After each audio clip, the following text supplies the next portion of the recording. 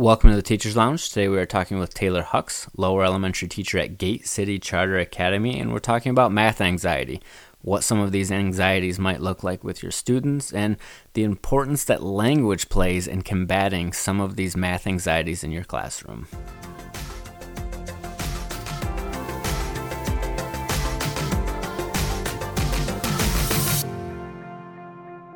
Welcome to the Teacher's Lounge. Today we're talking with Taylor Hucks, lower elementary math teacher at Gate City Charter Academy, and we are talking about math anxiety.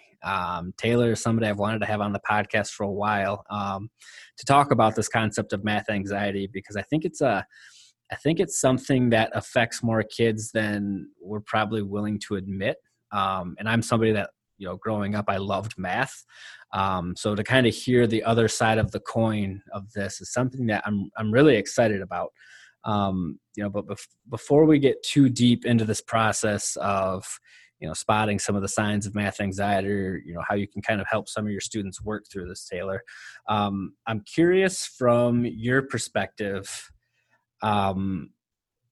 what does math anxiety mean? I was that kid at one point because I had that fear of failure. Like, oh my gosh, I'm going to raise my hand. The answer is not going to be right. And then, all the horrible situations that could happen come into your head. Like, everybody's going to laugh at me. The teacher is going to say, no, you're absolutely wrong. Get out of my class. Which, of course, none of that happens. But that fear of failure becomes really evident when you pose a question to the whole class and you have these handful, or oftentimes it's maybe the majority of the class that just doesn't raise their hand consistently. And just seeing that they don't want to take that leap of faith is kind of the first sign. And, while you're kind of walking me through that, I just, quickly Google search anxiety, and it's a fear or dread of uneasiness. If I had to guess, I would say fear, dread, and uneasiness is probably how students would describe working on a math problem if they are, kind of working through this math anxiety issues. Yeah, lots of times it's like you see them almost clam up when you ask them to do a math problem, and you see that fear become visible. And it's very hard to bring that out of them and have them think, because they're young at this age. It's hard to see their thinking because they're just like, oh, I counted on my fingers, but I'm like, put it on paper. So it's really hard to get that to come out of them and to see that. And I don't know how it is in upper elementary. I don't know if it kind of transforms into something that they really try to keep inside, because they are able to share their thinking, but it's, they're still combating that anxiety. So I've seen that fear, and I would agree with that definition. It's a lot of fear that I've seen. So one of the things I think that's interesting with anxieties, and when it comes to trying to identify these in the classroom, is I'm terrified of snakes. If I see a snake, the first thing I'm going to do is take off running. When I see a snake, I'm instantly thinking mentally of every snake can strike a third of its body length. Every snake can swim and climb trees. There's nowhere to escape. They're the perfect predator.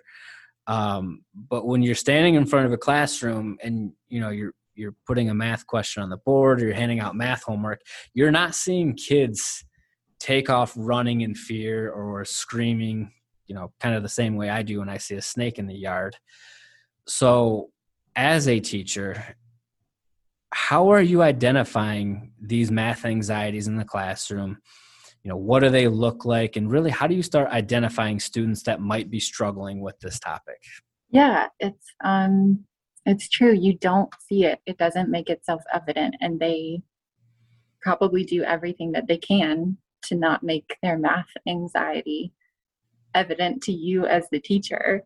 I think one of the biggest things is when you are up teaching a lesson and you ask a question and you see the same handful of hands go up, that they are comfortable and confident in what they're going to say.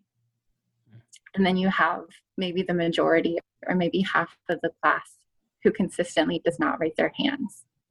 taking that a step further, you're starting to notice, X number of kids are not raising their hands. And you start to identify these students as they might have some math anxieties or some worriness when it comes to the subject. Taking that a step further, because like I said, I was shy when I was that age too, so I wasn't raising my hand even if I thought I knew the answer.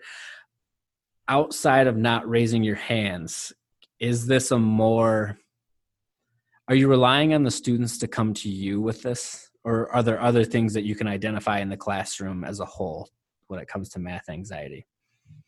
Yeah, it is. I think this is something I've learned this year, is that kids often won't come to you for this. They won't be like, I'm scared, like I don't know what to do. Lots of times you have to approach them about it, and seeing them, like, you can see it on paper too. You can see fear of failure on paper too. They'll go with what they know. They'll use a strategy that they know. And I encourage that a lot in our classroom when we're trying something new. For example, the number line, I'll be like, this is, some of you may not be there yet, and that's okay. We're getting there. Use something that use a strategy that to check your work.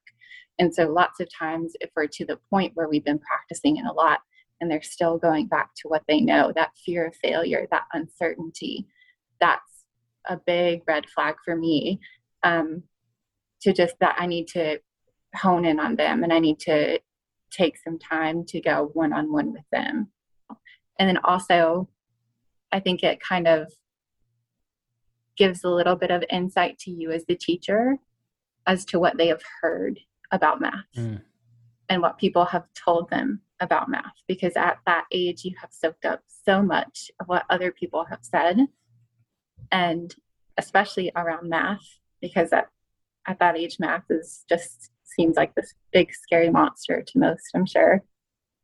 It's easy to soak up and hear what other people say about math, what they say about it, and what they say about how you do math. So when you say they're soaking up things that they've heard other people say, are you referencing that they're just regurgitating stuff, that negative things they've heard about math, almost to make themselves feel better that they don't want to try or they're not good at this? Yeah, and it may not always be negative things. It may be positive things that they've heard teachers say that I'm sure teachers meant in the best way, but didn't come across as making them feel better.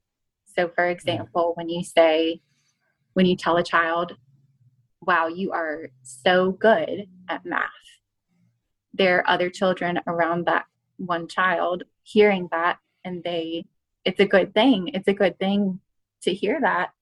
But if you don't hear that said to you, and even the child that it's been said to, it can be detrimental, because that gives them the notion that you're good at math or you're not good at math. This one child has been placed into the category of they're good at math. I don't know how they got there. I don't know what they did. I don't know what that means. I don't know what that looks like, but they're good at math. And it's that language that and I say we because I know that I have done it before, and I have seen other teachers do it as well. But it's that language that we put on children. We almost pressure them into fulfilling what we think they are. And so when we say stuff like, you're good at this, or you're smart, it's really putting a lot of pressure on them to fulfill that idea in our head. And it's also not making it clear what that means. Because you can say over and over again, like, you're good at this, but they don't know what that means. Like, yeah, you can be good at something, but it's not highlighting what's important. It's highlighting the end zone, almost like how they got there, but it's not highlighting all the work that they did to get there. And I think we need to put more, I need to put more emphasis on what it takes to get there. That's an interesting concept. And I think you're 100% right. And, part of the reason I think it's interesting is kind of as you're explaining the difference of you're so smart or, I love the work that you're doing. I think we all probably remember being in school, whether that's, maybe you don't have the best memory, you can only remember high school, but I can remember middle school and even third and fourth grade.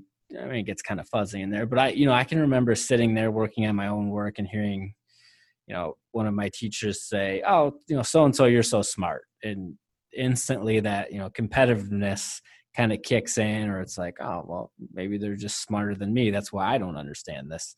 So I think you're right of, as much as we like to say that we're helping students, that, there is a level of how communication plays into this anxiety. And that's something, that's a piece of this I didn't think we were going to hit on when we started this math anxiety concept.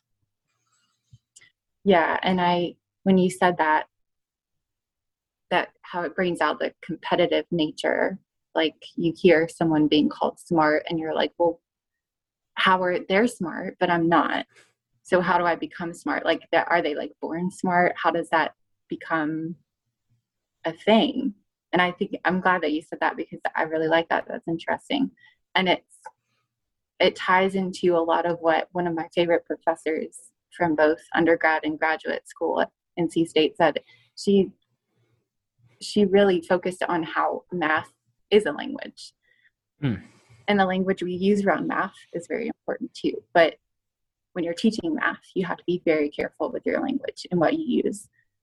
Same as is not the same thing as same value as. You can have an elephant and then you can have a ton of bricks, and maybe they're the same weight.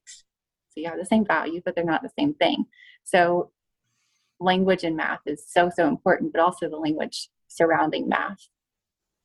What we tell children when they are making an effort in math is so, so important. And we just have to be very careful about how we approach children when we are talking about math. That's one thing I've never even remotely considered when it comes to math. Part of the reason I love math is when you get done with it, there's a right or wrong answer. That's part of the reason I hate English. I hate writing and reading because there's so many different rules, and I can never remember if it's I before E except after C, or is it E before I.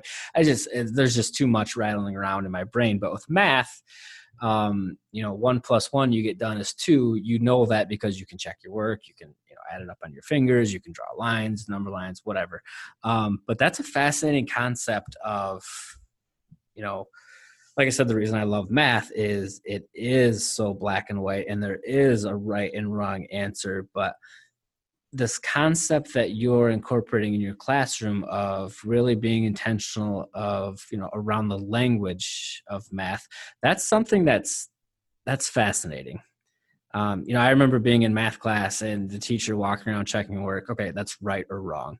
And to me, as somebody that liked math, I liked that feedback. But when you're dealing with students that might not like math, putting an emphasis around this communication, like you said, around this language of math, that's got to be super important when it comes to dealing with students that don't love math.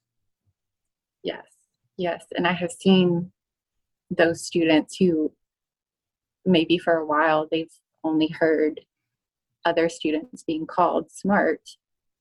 And then when I tell them like, wow, you put a lot of good effort into this, they kind of like light up and they're like, so I can be good at math and how much effort I put into it.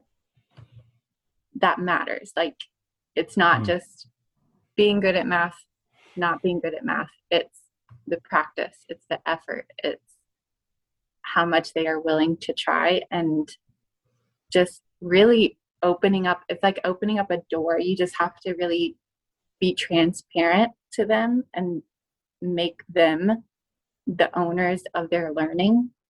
And once you kind of make that shift and be like, this is what you're doing well, this is what we want to improve on, once they're aware of that, they're like, okay, I see where I'm growing.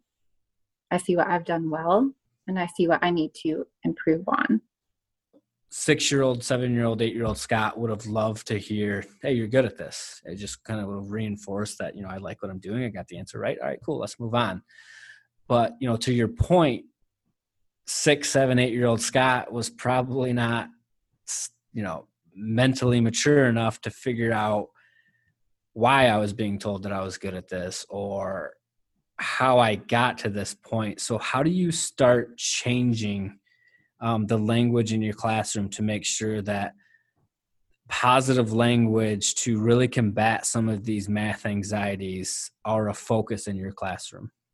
Right. So it's when you hear that you're good, it's not transparent enough to understand. It's not, this is what you did well. It's, you did good. Good job. You're there. You're done pretty much. You don't need to do anything else. But when you transition to making it more of a conversation and almost putting them in the driver's seat, the student in the driver's seat, you can say, this is what you did well, and this is how you can improve.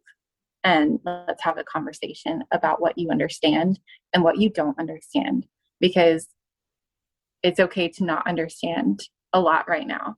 And I want to know what you don't know so that I can better help you. So really just shifting from, and it's easy, like as a teacher, it's easy to say, good job. And then that's all you have to say, because lots of times we don't have the time for it.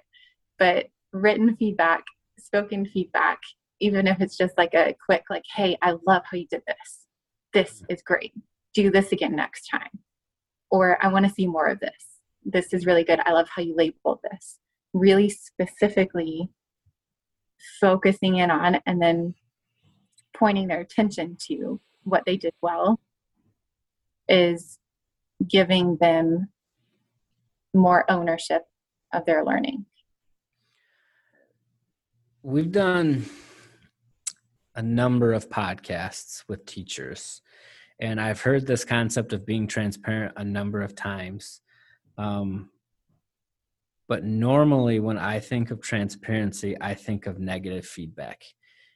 And this concept of being transparent with the feedback with the kids that are also getting the answers right, I think is an interesting concept. And to your point of, you got the answer right, but this is why you got it right. This is the process that got you to the point where you got the right answer. And part of the reason I love math is because it's so black and white. Right or wrong, you plug your answer back into the equation. If it's wrong, you're not going to get the right answer. But reinforcing this with this transparent language and not having it be, it's right, good job, but really enforcing why they got it right, why their process was right. That's got to work at a level where you are reinforcing to them that they got the answer right, but also building their confidence. And I think we can probably both agree that confidence is a huge step in getting over some of these math anxieties.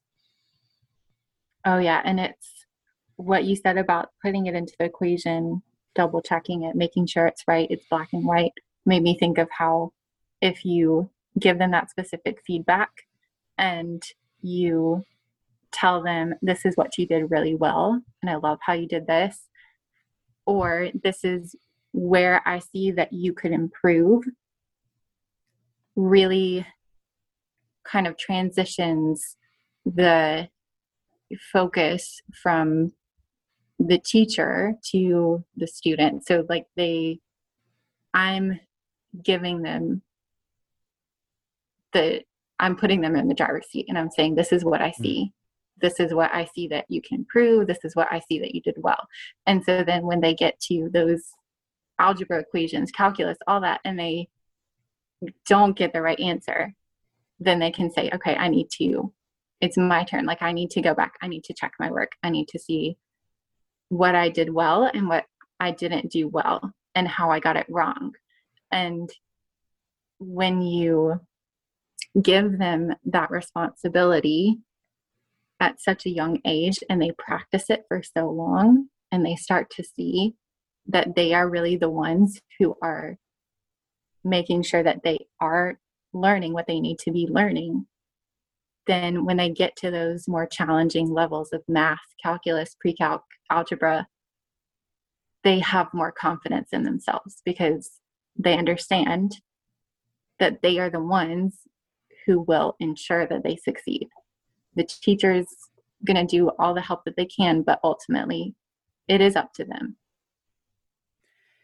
And this transparency in language is something that I absolutely love, especially around the concept of math. But to me, and correct me if I'm wrong, it allows them to think in a visible mindset where you're not just thinking 4 plus 4 is 8 because I memorized that, but you're encouraging them to, with this transparency, putting them in the driver's seat, you're encouraging them to think in a way where they're actually solving this and not just memorizing it. How important is it for this math anxiety to take a step back and say, okay, let's think about this from a standpoint of visualization and really move forward to fully solve the problem, not just get the answer right?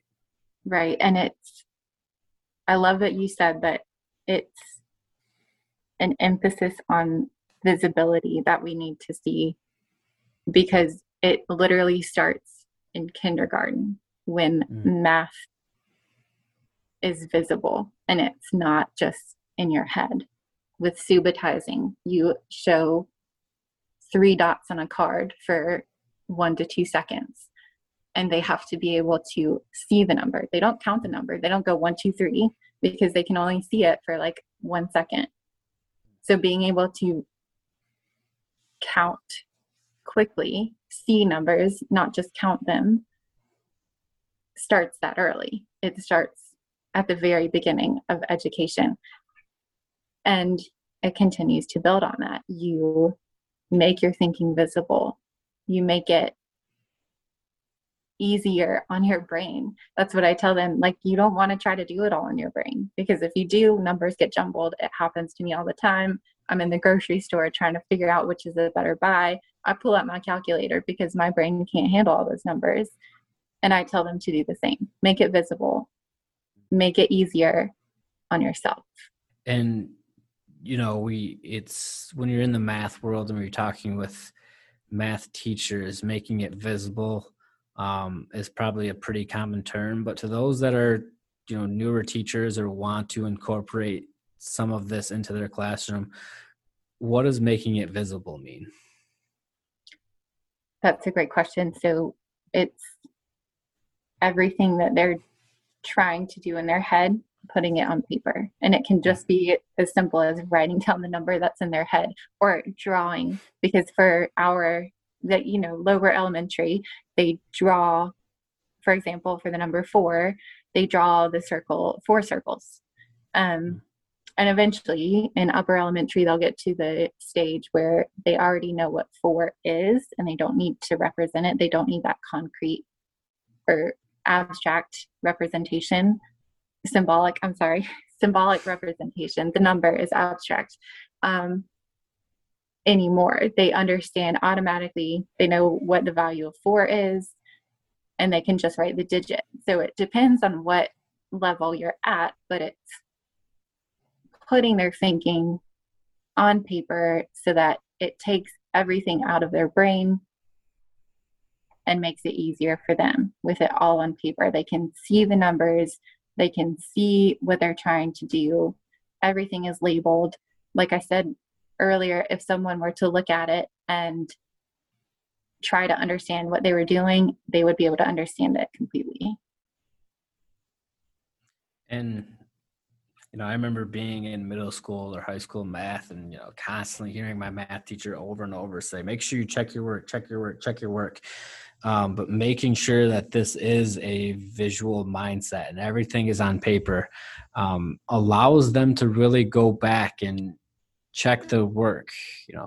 If there is something wrong, there's a process written down that you can go back and find the mistake. Like we talked about, confidence is repetition. That's gotta I picture math anxiety as something to kind of combat this. It's not a one-time exercise that we work on Tuesday. It's a lot of different things that, a little bit helps it here, and a little bit helps it here, and a little bit helps it here. Having this this visible mindset has got to be another, just kind of tool in the tool chest to kind of work through some of these math anxieties. Yes. Yeah. And then really being able to, if you put it on paper and you make it visible, but then also being able to talk through it, to use that accurate language and tell someone what you are doing is a huge thing. And if a student can do that and understand what they're saying, then that takes them to a whole nother level. And that's why we practice so much, putting one student's thinking up on the board for everyone to see, and then someone else explaining what they did using accurate language. That is huge, because if you can understand and you can explain what someone else is doing and put it in your own thinking, then that takes you to a whole nother level. And using that language is a bridge from having it in your head to putting it out there and understanding it on a whole nother level. That is fascinating. And, as we were kind of workshopping the idea of math anxiety for an episode, I knew it was going to be, kind of an in-depth approach of how you kind of combat some of these math anxieties in the classroom. But it's really refreshing to hear just how in-depth this process is. And it's not just one thing. It is, the right language that you're communicating with your students and encouraging your students to communicate with each other. It's, showing that making mistakes are okay and making this process a visual process. So thank you, Taylor. This is something that, like I said, this is a topic that I was excited to cover. And I think, based on some of the things we've talked about that you do in your classroom, I think this is something that it can be applied to a lot of classrooms, which I think is pretty cool. So thank you for, kind of taking us into your classroom and kind of walking us through some of this.